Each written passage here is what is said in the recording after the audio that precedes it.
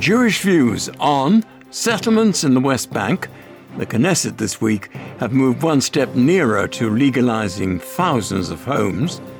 Margaret Thatcher and the Middle East, the new book that tells us exactly what the Iron Lady thought of the Jewish state, and the coolest way to raise money for Kisharon.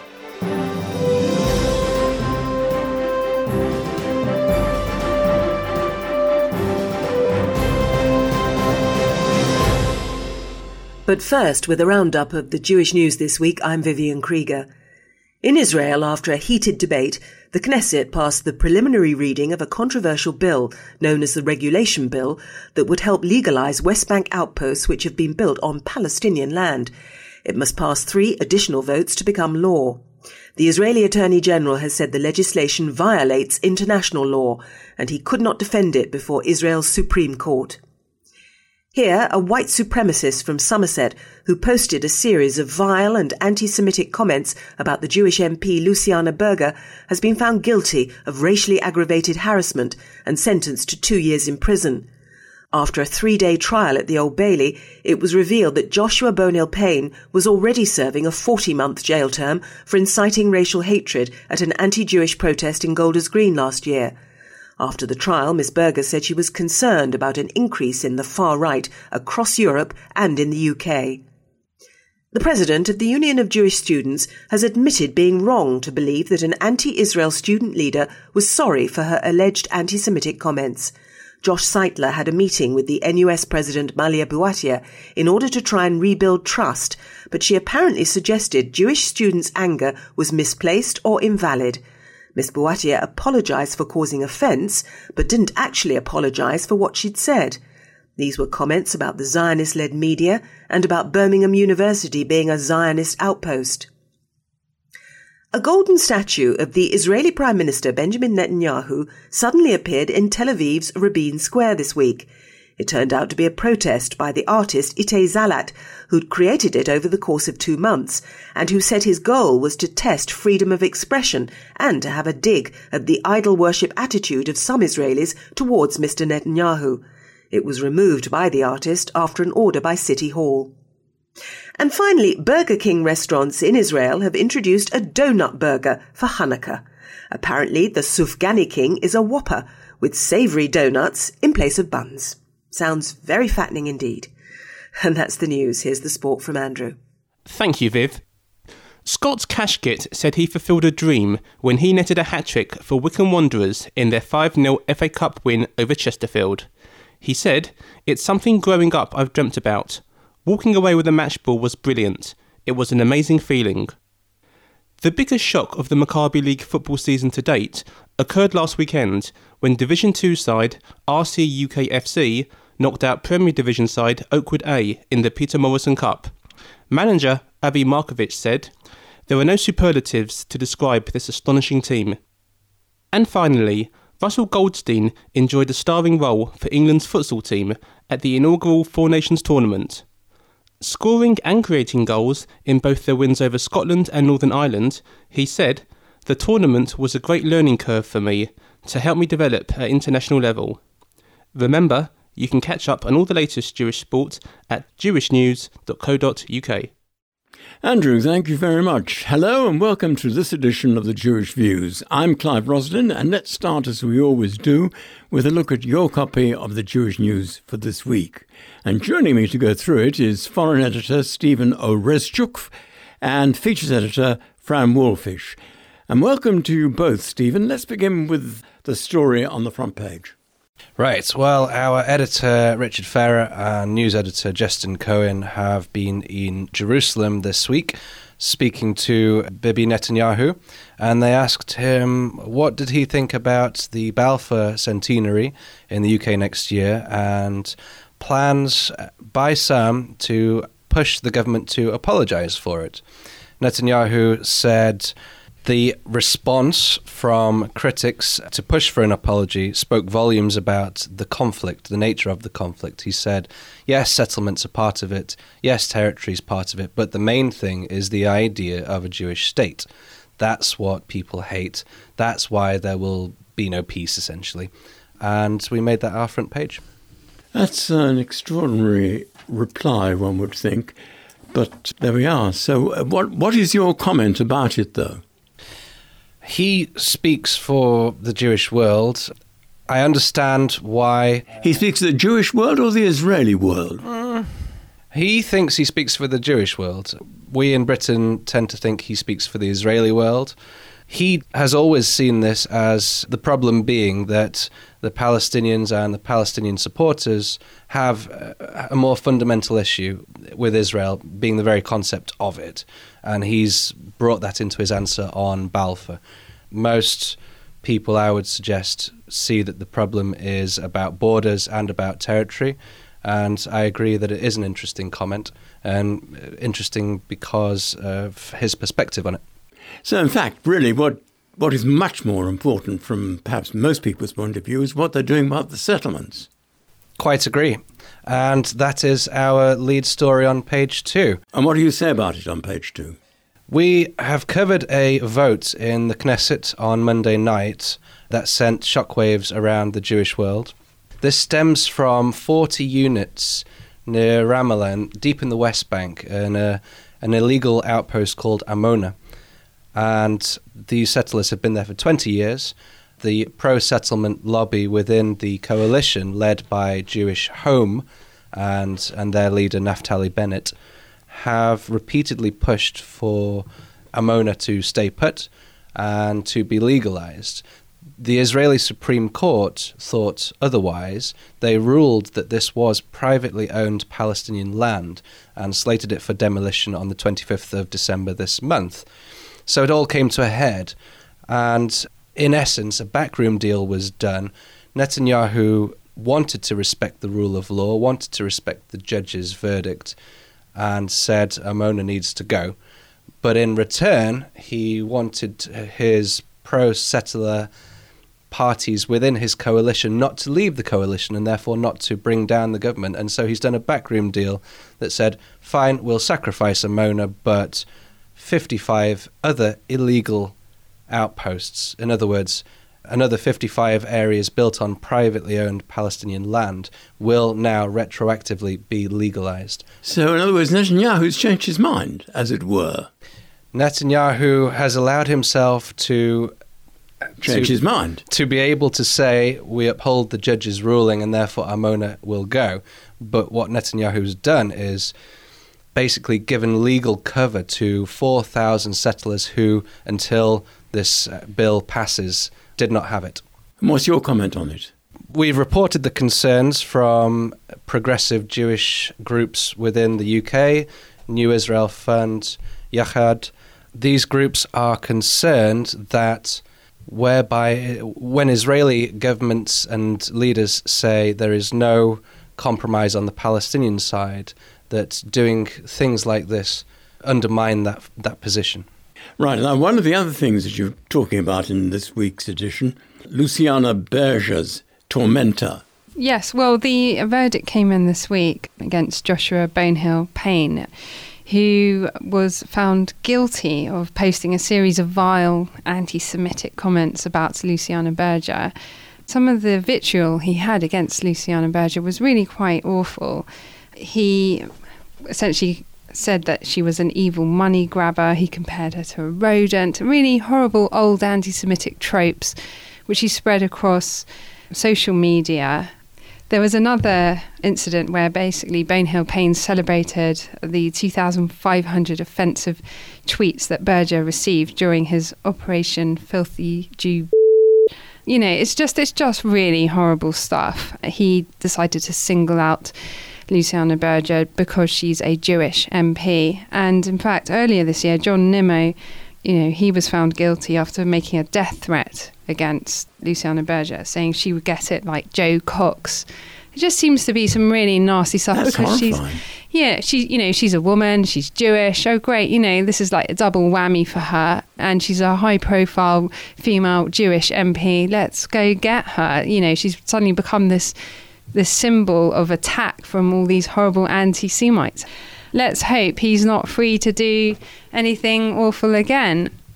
But, he's been found guilty of racially aggravated harassment. It is a step forward in the sense that, he has got a criminal record. He has been found guilty, and hopefully he'll stay away from Luciana Berger and other Jewish MPs out there. Let's hope so. He made these comments about Berger whilst he was on bail. Ah, right. Well, let's move on then to the Students' Union vote, which is also one of your main stories this week. It is. There's been a raging debate about whether Jewish students can define what is anti-Semitism and the difference between anti-Semitism and anti-Zionism. The students are meeting at their annual conference this coming Sunday. Amongst the things they have to decide are whether they will continue to work with the National Union of Students, which is currently led by Malia Boatia, who has in the past made comments such as Birmingham University is a Zionist-led outpost. She's a fierce Israel critic, but she says that's anti-Zionism and it's a political thing. It's not anti-Semitism, and that she will defend Jewish students against anti-Semitism. That hasn't gone down very well with Jewish students, and now they're voting to consider whether they will continue working with NUS. They're not officially affiliated to NUS, so this would not be an official formal disaffiliation vote, but it would mean that they'd stop working together on things like anti-fascism campaigns. The other thing they need to decide is who is going to lead them, who will be the next UJS president. There are 3 candidates, and one is a gentleman called Aaron Cohen, who is also, like Malia, a fierce critic of Israeli policy and has in the past supported the BDS or the boycott campaign. So that's what's going to happen. What's the view of the paper?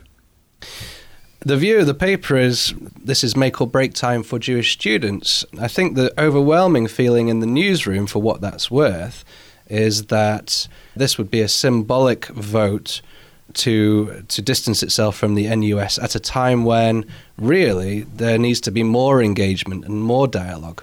Oh, well, that's it. We'll have to leave it for a look at the paper for this week, but thank you both very much indeed.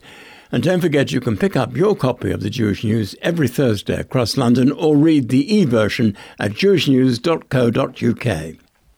An Israeli bill to legalise thousands of settlements in the West Bank moved a step nearer to being passed this week, and the measure known as the Regulation Bill could see the legalisation of 55 outposts and 4,000 housing units built on Palestinian land.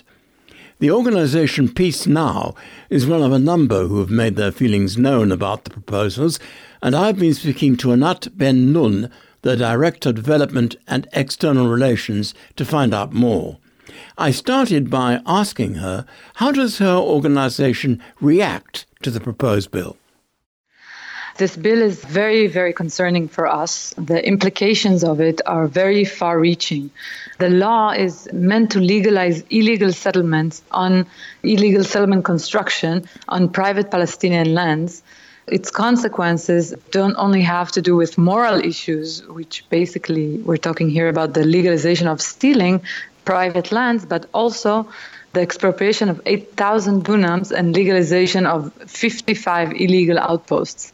This may influence the possibility for a future two-state solution. So the fact that there's going to be a horrible situation because the Palestinians won't take this sitting down, will they? And if it does come to pass, there's going to be what? Is it too dramatic to say a war again between the two countries? Look, I can't say that for sure. We've been seeing deterioration in the situation on the ground in the past year, with the Israeli government promoting settlements in new ways. So saying this could deteriorate into violence, I mean, this is a possibility, but we really can't say for sure. Do you think it's actually going to happen, though? Because I know a lot of people in Israel is against it. Even the government is against it, are they not? Yes, Benny Begin from the Likud party is opposing this legislation and was actually expelled from the committee dealing with this piece of legislation. The first reading will happen in a few minutes, really, and it is very likely to pass this first reading. There will be 2 readings after that, and we as Peace Now are doing everything that we can to fight against the passing of this law out in the street, through direct action, in the media, through social media, representing a large portion of the Israeli public that is opposing this legislation. Was the opposition leader, Chaim Herzog, was he being dramatic, over-dramatic, when he called this passage a dark day for the Knesset and slammed the measure as national suicide? Would you go that far? I would go that far, because this is really unprecedented. If we're looking at this law, this will be actually the first time that the Knesset is legislating a law that is beyond its own jurisdiction. The Knesset is not the sovereign in the West Bank. The sovereign is actually the army, even according to Israeli law. And this will be the first time it does something like that and legislates a law that is specifically for one population, meaning the settler population, and now the Palestinian population, and only for the West Bank and not for Israel as well. This law is really going to stain the Israeli law book. It is against current Israeli law. It's contrary to international law. It's contrary to moral Jewish values. So this is why we are so concerned about this piece of legislation. By the way, also the Attorney General himself called this law unconstitutional, and Netanyahu has warned that this law could lead Israel to the ICC. So if that's already being said by the Prime Minister and by the Attorney General and everybody, can it really happen? It can, because we have seen laws in the past, that we thought could never pass the Supreme Court, and they have. I mean, yes, there is a good chance that the Supreme Court will stop this legislation, but I would like to see this legislation being stopped now at a much earlier stage, because we have seen cases in the past where laws that are very harmful for freedom of speech or for the future of both Israelis and Palestinians have passed in the Knesset. It seems that Netanyahu is being dragged by the settler leadership and by the Jewish Home Party in this contest over who is more right-wing, even though he himself understands the devastating consequences. How do the people in general, do you know, how do the ordinary Israeli citizen feel about this? They can't possibly approve of it, can they?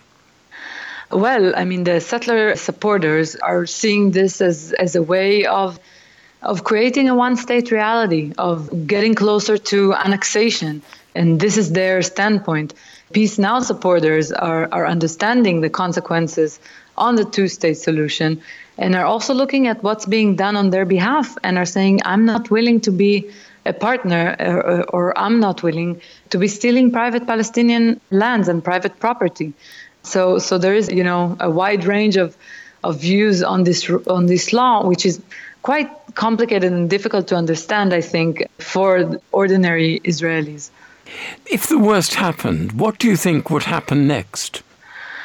It's hard to tell, but I know that what will happen on the ground is a dramatic change, a dramatic expansion of outposts, which will turn into official settlements with official plans. And these plans will likely expand all of these small outposts into full-blown settlements, increasing the settler population a great deal and preventing viability of a future Palestinian state. It's really, I think, one of the most frightening things one has heard from Israel for a very long time. What will you do to really get it across to the general public that this thing must not happen? Look, I mean, we are doing this every day by educating the public about this bill, about explaining what it means on the ground for the future of the two-state solution, talking about with youth from all over the country, from north to south, about the Israeli interest in a two-state solution, the security interest and the interest of Israel to remain Jewish and democratic. We're also engaged in direct action, speaking to members of Knesset, going out to the streets, demonstrating, and we'll continue doing all of that. If necessary, there is the possibility to go to the Supreme Court if this law passes. But as I said before, I mean, this is a last resort, and we would like to see the law not going into second and third reading. Bearing in mind what has happened in with Britain and the European Union, and what has happened in America with President-elect Trump being elected there when nobody thought it would happen, is it possible that in Israel this could happen? Look, we're seeing a shift to the right in the past few years, as you're saying, not only in Israel, but also as a global phenomena. This is very concerning, and I think it is time for the opposition to stand strong against this. Don't be afraid of making bold statements, of leading and not just following the crowd and those radical elements of the right wing, not letting them set the conversation as what is happening today. So we have a lot of work to do in order to ensure that at least the possibility for a two-state solution remains possible on the ground, and that in the Israeli public there will remain support for a two-state solution, which, as I said before, is also in the interest of Israel itself. Anat Ben Nun, Director of Development and External Relations at Peace Now, talking to me there about her organization's concerns over the proposal to legalize thousands of homes in the West Bank. I'd like to point out that we do our best at the Jewish Views to try and get a balanced perspective on all stories we cover. The Jewish Home Party were invited to take part in this programme. However, at the time of recording, they had yet to get back to us. The invitation, of course, extends to future editions should they wish to have their say. You're listening to The Jewish Views in association with the Jewish News. Still to come on this edition will be our Jewish Schmooze. Today, Adam and I will be joined by founder of the Jewish Poetry Society, Judy Carberts, and homeopath David Needleman.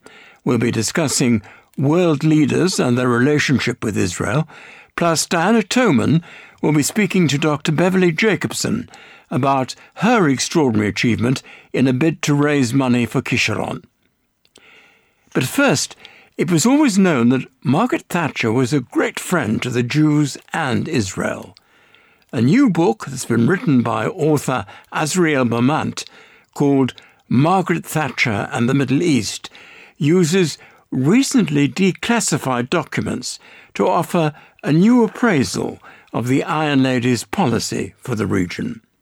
Entertainment and culture reporter Kate Fulton has been finding out more for us by speaking to Azriel Bermant, and she started by asking him what was his interest in Margaret Thatcher.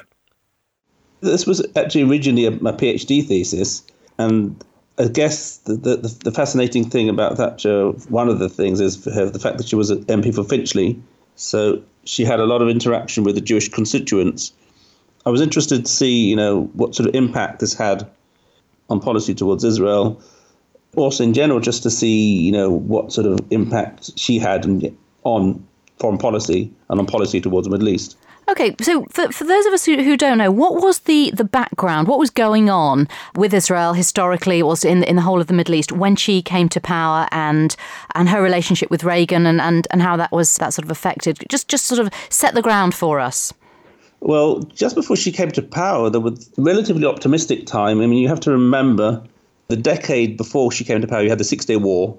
Israel won a victory against the odds and captured the West Bank and Golan Heights, Sinai. And then 6 years later, she faced there was a Yom Kippur War, which was deeply traumatic for Israel. And what followed in 1978, 79, was finally, after trauma of war, Israel reached a hugely important peace accord with its Arab enemy, Egypt. That was just before Thatcher came to power. So, just before she came to power, you had, there was a hope that things were maybe starting to change in the Middle East. Finally, you had Israel's Arab enemy making peace with Israel. So that was what she thought was going to happen. She believed that she could do what no others had done. I suppose everybody thinks that. Menachem Begin was, of course, prime minister at the time, was a real hardliner, and people were very worried when he came into power in 1977. There was a lot of concern, even within the Jewish community, about Begin. He was very extreme on, opposed to any idea of giving up any land in the West Bank, opposed to the idea of a Palestinian state. But despite of that, this guy signed a peace treaty with Anwar Sadat of Egypt and committed himself to giving up land in the Sinai. And Margaret Thatcher herself had strong links with pro-Israel organizations such as the Friendship League, and also, of course, Conservative Friends of Israel. And there were people within the Foreign Office that were actually concerned about her ties with these, pro-Israel organizations. There were some within the Arab world who were wondering, what sort of Prime Minister Thatcher would be. Would she be very, very pro-Israel because of, the Finchley constituency and these links? So that was the background. Right. And what made you? Just turn it to yourself a bit, and we will return to the book because we want to know some more details. But personally, are you a historian? I am a historian, although when I started my doctorate, I just left the Israeli government. I was working in Israel's foreign ministry, and so I had a sort of background in government. But I am a historian in terms of my doctorate and my interests. I also, over the last 3 years, I've been also a research fellow at the Institute for National Security Studies. So I've also got a strong international security background. But my interests particularly are in Anglo-Israel ties, and particularly diplomatic history, Britain's policy in the Middle East, United States, Anglo-American policy, and of course British diplomatic history. And was there something that particularly interested you about this specific period of time? I mean, you didn't focus on any other prime minister or any other time. What was it that made you want to look at this? Was it something pivotal that happened during her time as prime minister? You could say that, as a background also, I, lived through the period as, growing up. So you could say that might have influenced me to some degree. But also, I think I wanted to look at something that no one else had written about, because there's been a lot. So many people have written about American policy towards Israel, and a lot has been written about Britain's policy towards Palestine, Balfour Declaration, and then perhaps the early years of Israel's existence. The Suez crisis, for example, up until the Six-Day War, there's been, a fair amount written. But after the Six-Day War, relatively little, and certainly almost nothing about the Thatcher period. Right. And you've had a lot of books written about Margaret Thatcher's domestic policy, a number of now about her foreign policy in general, but certainly not Middle East, which is probably, it's understandable because, of course, Thatcher was best known in terms of foreign policy with, of course, the Falklands War, policy towards EEC, or as it was before it became the European Union, her relationship with Reagan. Also, we have to mention, of course, her Cold War stance, her relationship with Gorbachev, the Soviet Union, less about the Middle East. Right. How did you go about doing your research for the book? First of all, I faced a real challenge at the beginning, because when I first started my research, which originally, right at the start, it was a PhD. And when I started out, there was no documents, pretty much nothing available as yet because of the 30-year rule. Normally, documents in the National Archive at Kew, for example, are only released after 30 years have passed. So I had to put in quite a few Freedom of Information requests. And it was very time-consuming, and not obviously a lot of material was not made available if it was very sensitive. But over time, more and more material has been released. As time went on, it became a lot easier to do the research. So a lot of my research was carried out at the National Archive at Kew, and also at the Israel State Archive, where I found also a lot of very fascinating material. And of course, interviews. I've interviewed a lot of people, both in Israel and in Britain. Going back to the book, what would you say is the kind of sort of overall picture? It's probably far too hard to put into a few words, but if you could explain, what overall picture did you glean from your research? If you could take a snapshot of what either Mrs. Thatcher achieved, or sort of set out to achieve, almost achieved, could have achieved, how would you describe that? Well, I think for me the most interesting findings from my research were how the Cold War was very significant, and how something that on the face of it you would think maybe wasn't necessarily related to Britain's policy towards the Middle East actually became very significant. And I'm talking about Thatcher's concerns with the Soviet Union, her fear that events in the Middle East were going to be exploited by the Russians, the communists, to damage Western interests. And I'll give you an example. For example, in December 1979, the Soviets invaded Afghanistan. And Britain was very concerned about the fact that they wanted to put together a front to rally the Arabs against the Soviets. And they were worried because the Soviets were championing the Palestinian cause. They were exploiting the Palestinian cause. They were making themselves out to be, strong friends of the Palestinians. At this point, even though Israel signed a peace agreement with Egypt, the Palestinian issue was not resolved, and the Arab world was up in arms over the fact that it appeared that the Americans were supporting Israel. No matter what Israel did, they were automatically supporting Israel, whereas the Soviet Union was posing as the champion of the Palestinian cause. So in Britain, over time, there was a lot of concern, and not just in Britain, in Europe in general, concern that the Soviet Union was exploiting the Arab-Israel conflict and the West was losing out. Okay, well, it's absolutely fascinating. There's so much more to know, and there's so much more, there's detail, and presumably you've got some interesting and surprising things to tell us. I believe you're coming to Jewish Book Week. So that's right, yes. Anybody that wants to see you there can book tickets? Yeah, absolutely, yes, absolutely. What date are you coming to Jewish Book Week? The event is on the 26th of February. Right, and hopefully there'll be some tickets left. I think they've only just got on sale, so there should be. And look forward to meeting you then. I look forward to it as well. Author Azriel Bermant talking to entertainment and culture reporter Kate Fulton there about his new book, Margaret Thatcher and the Middle East. It's available now at various book retailers. In just a moment will be this week's Schmooze. A reminder that we now live stream the Schmooze on our Facebook page every Thursday evening from 7 p.m. Greenwich Mean Time. That all-important address is coming, but it means you can comment along as the discussion unfolds. And of course, we'll try and read those comments out as and when we get them. It's just another way you can share your Jewish views with us. Speaking of which, if you would like to get involved, we would love to hear your Jewish views.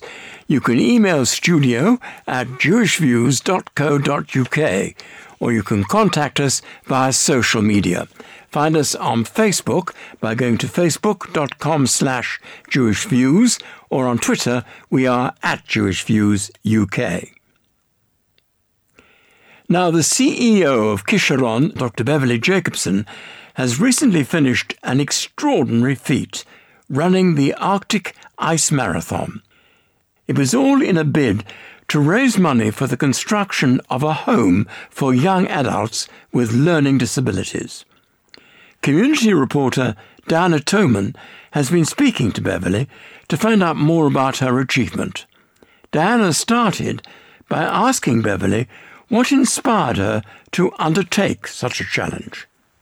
The main thing was that I was turning 50, and I immigrated here from South Africa many years ago, and I had a whole group of peers from around the world who were planning on getting together to do something for our 50th, a challenge of sorts, but the whole thing fell through and I was feeling rather disappointed. So I Googled on internet, I put in my birthday, 18th November 2016, and endurance events, and up popped the Antarctic Marathon, and it kind of became a must-do thing. I'm extremely impressed. Tell me, are you used to doing anything to do with Antarctica? About 30 years ago, I started running marathons, simply because at the time I grew up in a house with three brothers who always tried to push me down. And so once we were watching a very iconic event in South Africa called the Comrades Marathon, which in fact is an ultramarathon. And I sort of made a glib remark that that was something I would like to do at some point. And they laughed at me and said, you could never do it. So of course it had to be something I did. And so I ran that in 1986. And in the subsequent years that followed, and especially after having had children and struggling at home, in fact, with a disabled child, I used marathon running twofold. One as a way to have a little bit of a break, but also then to start fundraising for all the causes that were supporting us. And I think that's what actually took me into the charity world, bizarrely. In 2006, I ran couple of marathons, including the Great Wall of China Marathon. Good heavens. And unfortunately, though, suffered from a slip disc following that and needed back surgery. So for the last 10 years, I haven't done anything of quite that extreme. I still am quite sporty and do the odd triathlon. How's the back now? Thankfully, very, very good. I've been an avid Pilates fan ever since. And, that's really built up my core and kept my back really good and supple. Because this was a long, long run, wasn't it? It was Tell indeed. us how long. Well, it took me 6 hours and 43 minutes. And yeah, it was a lot harder than a regular marathon. You were dealing with lots of different things that you... Well, I should think the terrain is different for a start, isn't it? Yeah, absolutely. Solid ice? It is solid ice. It's not as solid as you kind of imagine. I thought, sort of worried that I'd be slipping all over. It felt more like sea sand underfoot. So either it was like running at a low tide where it was quite firm, or else you were sort of running at the top of the beach where your feet were kind of just dropping into it. You didn't have the same grip that you do on a regular surface, so it did feel quite hard on your legs. Special boots? Yeah, we were running in what are called sort of trail runners. So they're kind of mountain shoes, so with lots of tread underneath. Yes, I can imagine. How many kilometres was that 6-hour run? It's a full marathon, so it's just over 42 kilometres, 26 miles. Wow. Yeah. So let's talk, now your daughter is Talia. Let's talk a little bit about her and then how she connects to Kisharon. She's the first of my children. When she was born, she unfortunately contracted a Group B strep meningitis at birth. Group B strep is an organism that doesn't really affect people except in the first 2 months of life. It's carried in about a third of women, and people aren't specifically a carrier. It just happens that 1/3 of women are carrying it in the birth canal. And of the women who carry it, 1 in 10,000 babies actually succumb to it. It only causes an infection those first 2 months of life, and the closer it happens to birth, the more fatal it is. The very sad thing about it is that it's completely treatable with antibiotics. And had they known I was a carrier and I would have been given antibiotics through Talia's birth, she would have not succumbed to it at all. I see. That's absolutely tragic. So she had a very poor prognosis at 8 months. They told us not to expect anything from her life. The first 6 or 7 years of her life were extremely difficult. She's got quadriplegic cerebral palsy, a severe visual impairment and learning difficulties. And she was a very frustrated baby and screamed a lot. She's done remarkably well. She's now fully verbal, articulate, living around the corner in Golders Green, and has a very active life outside of our family. She moved into supported living a year ago. Is this due to Kisharon? Well, yeah, she is in a Kisharon facility. She is, right. And for me, right through her years when she was growing up was the worry about what her future would hold. And it's remarkable because I've suddenly realised that as indispensable as I believed I was, I'm really not anymore. So, and I assume that she's one of many that have been helped by Kisharon. Well, we've started our supported living program only a couple of years ago, and it's grown very rapidly. We've got 22 young people now. Have you? And a huge waiting list, which we're trying to fulfill. Obviously, the blockage is in housing stock. It's premises. Yeah. So that was the whole motivation for... When you did this run, how much did you raise? Well, it's still coming in. That's good. And I've raised well over £85,000 to date. Have you really? Yeah, which is exceptional because I never anticipated raising quite so much. And all of that will be going towards Kisharon? Yes, and I mean, we've got plans to build a house or to acquire a house over the next year. Brilliant. And so we'll need that. That's just going to be the amount that's going to kickstart the whole project. Right. Now, hopefully, other people will want to contribute, having heard your amazing story. How do they get in touch with you or with Kisharon itself? Have you got a website? We do have a website. It's Kisharon.org.uk. Right. And if you press the donate button, we'll actually come up with Bev's Antarctica Run. Alternatively, I do have a Virgin giving page with my name, Beverly Jacobson. Dr. Beverly Jacobson, CEO of Kisharon, talking to Diana Toman there about the incredible achievement running the Arctic Ice Marathon. You're listening to The Jewish Views, and this is the Jewish Schmooze, the part of the show where studio guests join me, Clive Roslin, to discuss matters that you've been hearing throughout the programme so far. Joining Adam Bradley and me today is founder of the Jewish Poetry Society, Judy Karbritz, and homeopath David Needleman. The subject today is based on Kate's interview we heard a little earlier on. A new book that's been written by author Azriel Bermant called Margaret Thatcher and the Middle East uses recently declassified documents to offer a new appraisal of the Iron Lady's policy for the region. We thought we'd look at this further and ask, how important is it for Israel to get the backing of world leaders? David, let's start with you. Do you think it makes a difference for world leaders to openly support Israel? Yes, I do. I don't think it makes a lot of difference to Israel, but it does to the rest of us. And Margaret Thatcher was a good example of that, wasn't she? Absolutely, yes. Who else would you say are good examples of Israeli friends, as it were? Well, it's difficult to be specific because in a lot of cases, those who appear to be friends on the surface, behind the scenes are not always, and vice versa. Judy, what do you think? I think that it's, as David said, it's such a huge subject. It's hard to know exactly, but if the leaders can be pro-Israel, so many people still don't seem to know the difference between being Jewish and being Israeli, and it influences them to be more tolerant of we Jews. We have people like David Cameron, who was the most amazing prime minister in that point of view. He was extremely pro-Israel. He was extremely pro-Jewish. And it's also the same, I think, about the current prime minister.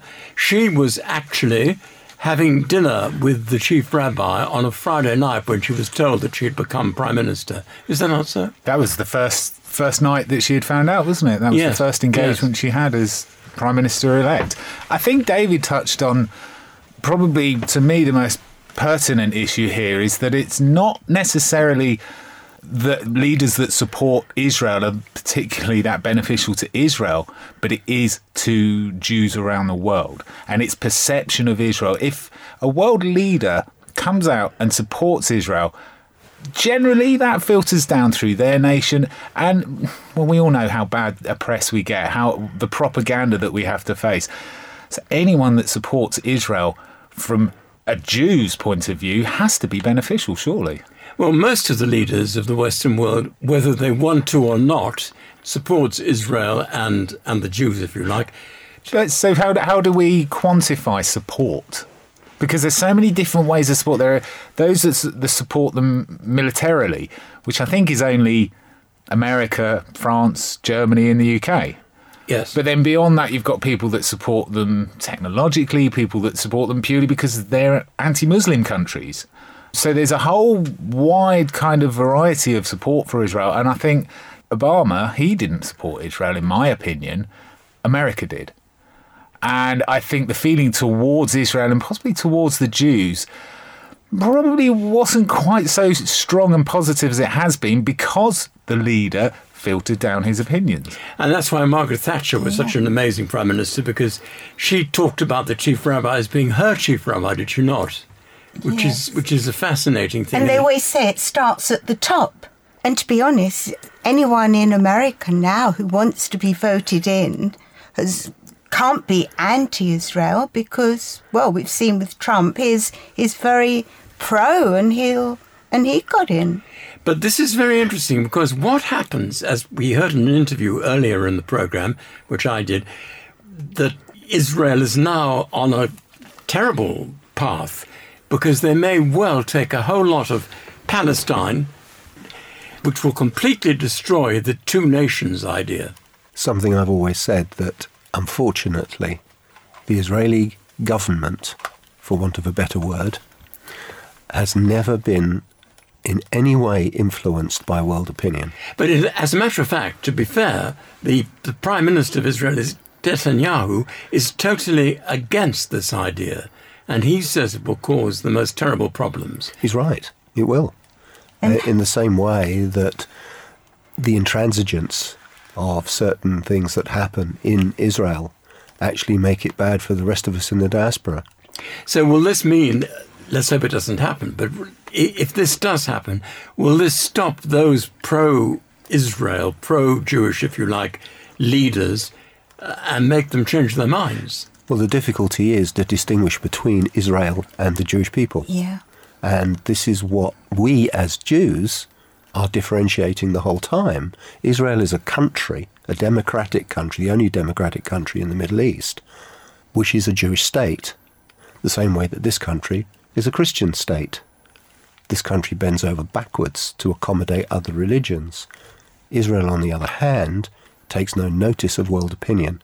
If they actually had a reasonable propaganda side, a public relations side, then our discussion would be unnecessary.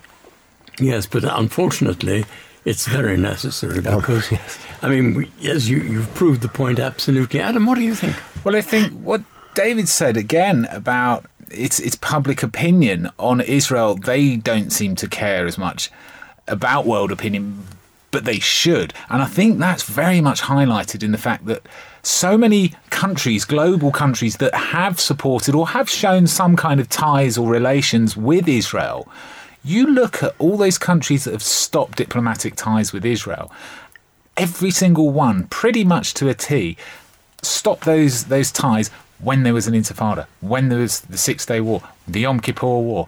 Now, so many of those incidents, I think, were not sparked by Israel. I think the likes of Hamas, Hezbollah, they know that public opinion changes when there is an intifada, when there is trouble in Gaza. And it's proved by the way these countries pull away from Israel every time something like that. Yeah, but this time it's not the Palestinians who are doing this, about this new law that the Israeli government is trying to pass, which their own Prime Minister, Netanyahu, is against, is very much an Israeli thing. And it will cause the most terrible, terrible disaster in most people's opinion. Quite, opinion's bad enough. We don't need to do anything to make it even worse. And what we're doing over there possibly is. Yeah. But if it does happen, and let's hope it doesn't, if it does happen, it will mean that those countries which are friends of Israel are going to find it very difficult to go on being friends of Israel. Absolutely, as they have in the past. And also it will influence the voters in those countries. I'm thinking of France. And if things happen in Israel that reflect badly on the Jewish people around the world, because people don't differentiate between Israel and Jews, then, of course, the far right in Austria, in France, in other parts of the world, is going to be more dominant. It's interesting you should say Austria, because Austria, in fact, some people expected the far right to win the recent election, and they didn't. No, that's right, they didn't, which was a godsend, really. Yeah, which has stopped the trend. But then you've got the universities who refuse to have Israeli speakers. You've got companies who will boycott Israeli goods. And that is going to increase if they build these settlements. Yes, so it's a very frightening thought. But are there going to be any leaders, as Margaret Thatcher was, who I think, if this were happening in her time, she would have still remained a great friend of Jews and Israel, or Israel and Jews. Do you think there are any leaders in the world today who would be Thatcherite, if you like? Well, I think Trump, he's unknown at the moment, but I think it's showing every sign that he is for Israel, for the Jews. How is he showing that? But people keep saying because he's got a Jewish son-in-law. I've heard many different views of Trump. Trump is an absolute unknown quantity, though. This discussion proves it. 6 months and discuss it. We don't know his opinions on anything. Let's face it. He's just won an election, and he won it by trying to say what the people wanted to hear him say. I don't even know if he knows his opinions. I think he's changing them. What he said at the beginning isn't what he's saying now, and I think that's true. Well, the way I saw it was a PR stunt for him to promote himself, and now he's got into office. It's to me, it's like the producers, the whole thing. You know, when they did their Springtime for Hitler and they really didn't want to make money of it. Well, I think with Brexit and with Trump, it's exactly the same thing. Neither expected to get it. They both got it. And now they're both saying, well, what do we do with it? Now we've got it. For those who don't know, that you're talking about the Broadway show and there's a film called The Producers. Yes. With Mel Brooks. I think you're right. I was in two minds about leaving Europe. I was in two minds about who was going to win the American election. But I have to say that you have to admire Trump. Like him or hate him, you have to admire him. He used the media, and he used it well. He spent virtually nothing compared to Hillary Clinton on advertising. She spent hundreds of millions of dollars. £2 billion worth of free advertising he got. It's quite astonishing. It's amazing, isn't it? And I think once he has now realised what he's put himself up for and what he's got... Reality with check. a Republican Senate and a Republican Congress, which means that nobody can vote him out, which means that any legislation he wants, he's likely to get through. I think that responsibility will actually temper the man, and I think we're going to be all surprised by him. I hope you're right, because in my view, he's not a politician. He doesn't know how to run politics. And he's going to be the leader of the most powerful country in the Western world. Yeah, but isn't it strange that 350 million people chose those two as their candidates? Actually, yes, that is true. If Trump used the media to get into office, which we all know he did, and he used it magnificently. Amazing. Then, if he knows how to manipulate the media and he's pro-Israel, surely that could only be a good thing for Israel. Is he pro-Israel? Do you know, when he got in, so many Israeli media outlets, people in positions of authority, all came out and almost to a person said, this is good for Israel. Whether he's the best man to be president, they all said, he's generally going to be good for Israel. I seem to remember your father-in-law, your American citizen father-in-law, saying to me quite recently, or just before the election, that he was not at all sure about Trump. But I think that is, again, because we don't know enough about him. I mean, we're guessing a lot of projections of how he'll behave, who he's going to be in favour of. Personally, I think we have to be positive about it. It's the same with Brexit. I'm not pro-Brexit, but that's what we've got. So that's what we have to make the most of. And it's the same with Trump. We should, certainly as Jews and Israel, should open their arms to Trump because he's the leader of the free world. I spoke to that's scary, friend's son, my friend's son, who's a very wealthy New Yorker now. And he, well up in the shawl and a businessman, and he and all his wealthy Jewish friends, all of them, there's a lot of them, they all voted Trump and they were all celebrating when I last spoke to them. So are you saying that if this thing that we were discussing a moment ago about Israel possibly putting people onto Palestine land, are you saying that Trump would be pro that? I think he might give some advice. Yeah. Very quietly. To the Palestinians? To the Israelis. To the Israeli government. He's not a politician. He doesn't go round the houses. He says it straight. And I think he'll talk straight.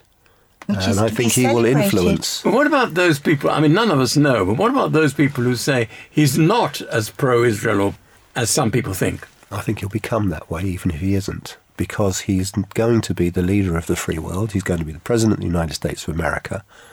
He's not the kind of man that's going to want to do 4 years. He's going to want to do 8. So you were saying that, like Obama, who was known to be not terribly pro-Israel, he had to be because the rest of America said he had to be. Absolutely. Do you really believe that? Yeah, I do. And do you believe that's the same in this country as well? If we didn't have a pro-Israel prime minister present, it would be the same. Not so much. In France, and the way things are going in the world at the moment, it is eminently possible that France will have a very, very right-wing president in a few months' time. What would happen there? Well, we've already seen what's happened in Paris. There's going to be, if that is the situation, if that's what happens, then there will be a huge exodus from France. And I think we shouldn't forget that there'll be an exodus of Muslims, and I think the Muslims will suffer as well in France. Yeah. Oh, yes, it's not just the Jews. No, Yes. it's all the Semitic races. I mean, everybody forgets that anti-Semitism isn't anti-Jew. Yeah. It's anti-Jew and anti-Arab. Yeah. Well, there we are. There we'll have to leave it, but it's an open question, and there we are. Anyway, my thanks to our guests, founder of the Jewish Poetry Society, Judy Carberts, and homeopath David Needleman. Please do feel free to share your Jewish views with us. You can email studio@jewishviews.co.uk, or you can contact us via social media. Find us on Facebook by going to facebook.com/Jewish Views, or on Twitter, we are @JewishViewsUK. Well, it's time now for our rabbinic thought for the week, and this time it comes from Rabbi Aaron Goldstein from Northwood and Pinner Liberal Synagogue. Blessed are you, Adonai our God, ruler of the universe, who did not make me a slave. A Jew who prays in the morning begins the day with a variety of appreciations of life, including this one. Even the secular Jew on the whole will wake appreciating the gift of freedom and the opportunity to go to school, to work, to play or pray, and to do all of that at liberty in the UK. Our people have experienced many episodes when this was not the case. Daily and most powerfully at Pesach, we recall this through the motif of slavery in Egypt. Yet the bracha is not an excuse to gloat at our good fortune. It is a reminder that modern-day slavery exists. This week's Sedra Vayetze accounts Jacob's transition from voluntarily entering servitude for Laban, and then the subsequent indentured servitude that Jacob has to endure to pay for the privilege of actually marrying Rachel. The Torah allows for slavery of fellow Israelites and Canaanite slaves. The former have some means of emancipation, the latter not. The rabbis codified these laws into halakha. Although there were some protections, slavery was accepted. In this country, we participated in the hideous mass slave trade of the late 16th to 19th century, enriching ourselves by enslaving Africans and shipping them en masse to the most horrendously inhuman conditions of servitude. This legacy still blights American society and our history. To say nothing of the barbaric treatment of humanity today in many areas of the world, let us continue to focus on this country. Despite the existence of Article 4 of the Universal Declaration of Human Rights, that no one shall be held in slavery or servitude, and that slavery and the slave trade shall be prohibited in all their forms, and also this country's Modern Slavery Act, we know that modern-day slavery exists. If we care to look for it, we can see it when we get our car cheaply washed, and we will witness the fact that over 13,000 people in the UK are recognised as living in slavery. One hates to think how many more are unrecognised, many as trafficked sex slaves. It should be a source of pride to the Jewish community that saw more synagogues than ever mark Human Rights Shabbat this weekend, that the Jewish charities and campaigning organisations René Cassin and Tselem are leading our call to end modern-day slavery. If you do no more than look at their websites this weekend, that will be something, but they would of course appreciate your participation in their campaign, even with a simple tweet or like. Everyone has the right to wake up in the morning and thank God that we were not made slaves. Let us enforce that right for all. Thank you to Rabbi Aaron Goldstein from Northwood and Pinner Liberal Synagogue with our thought for the week. And that's all the Jewish views we have time for. Thanks to our guests, Anat Ben Nun, Azriel Bermant, Dr Beverly Jacobson. Thanks also to the Schmooze team, Judy Carberts and David Needleman, and of course to you at home for listening. And we mustn't forget the team, including our producers, Phil Dave, Adam Bradley, and Sue Greenberg. You can always listen to the most recent edition of the Jewish Views by visiting the Jewish News website, jewishnews.co.uk. And you can listen to all previous editions by searching for us on iTunes. The Jewish Views is brought to you in association with the Jewish News and is part recorded at the studios of Jewish Care in London. I'm Clive Roslin. Do make sure you join us next time here on the Jewish Views. Goodbye.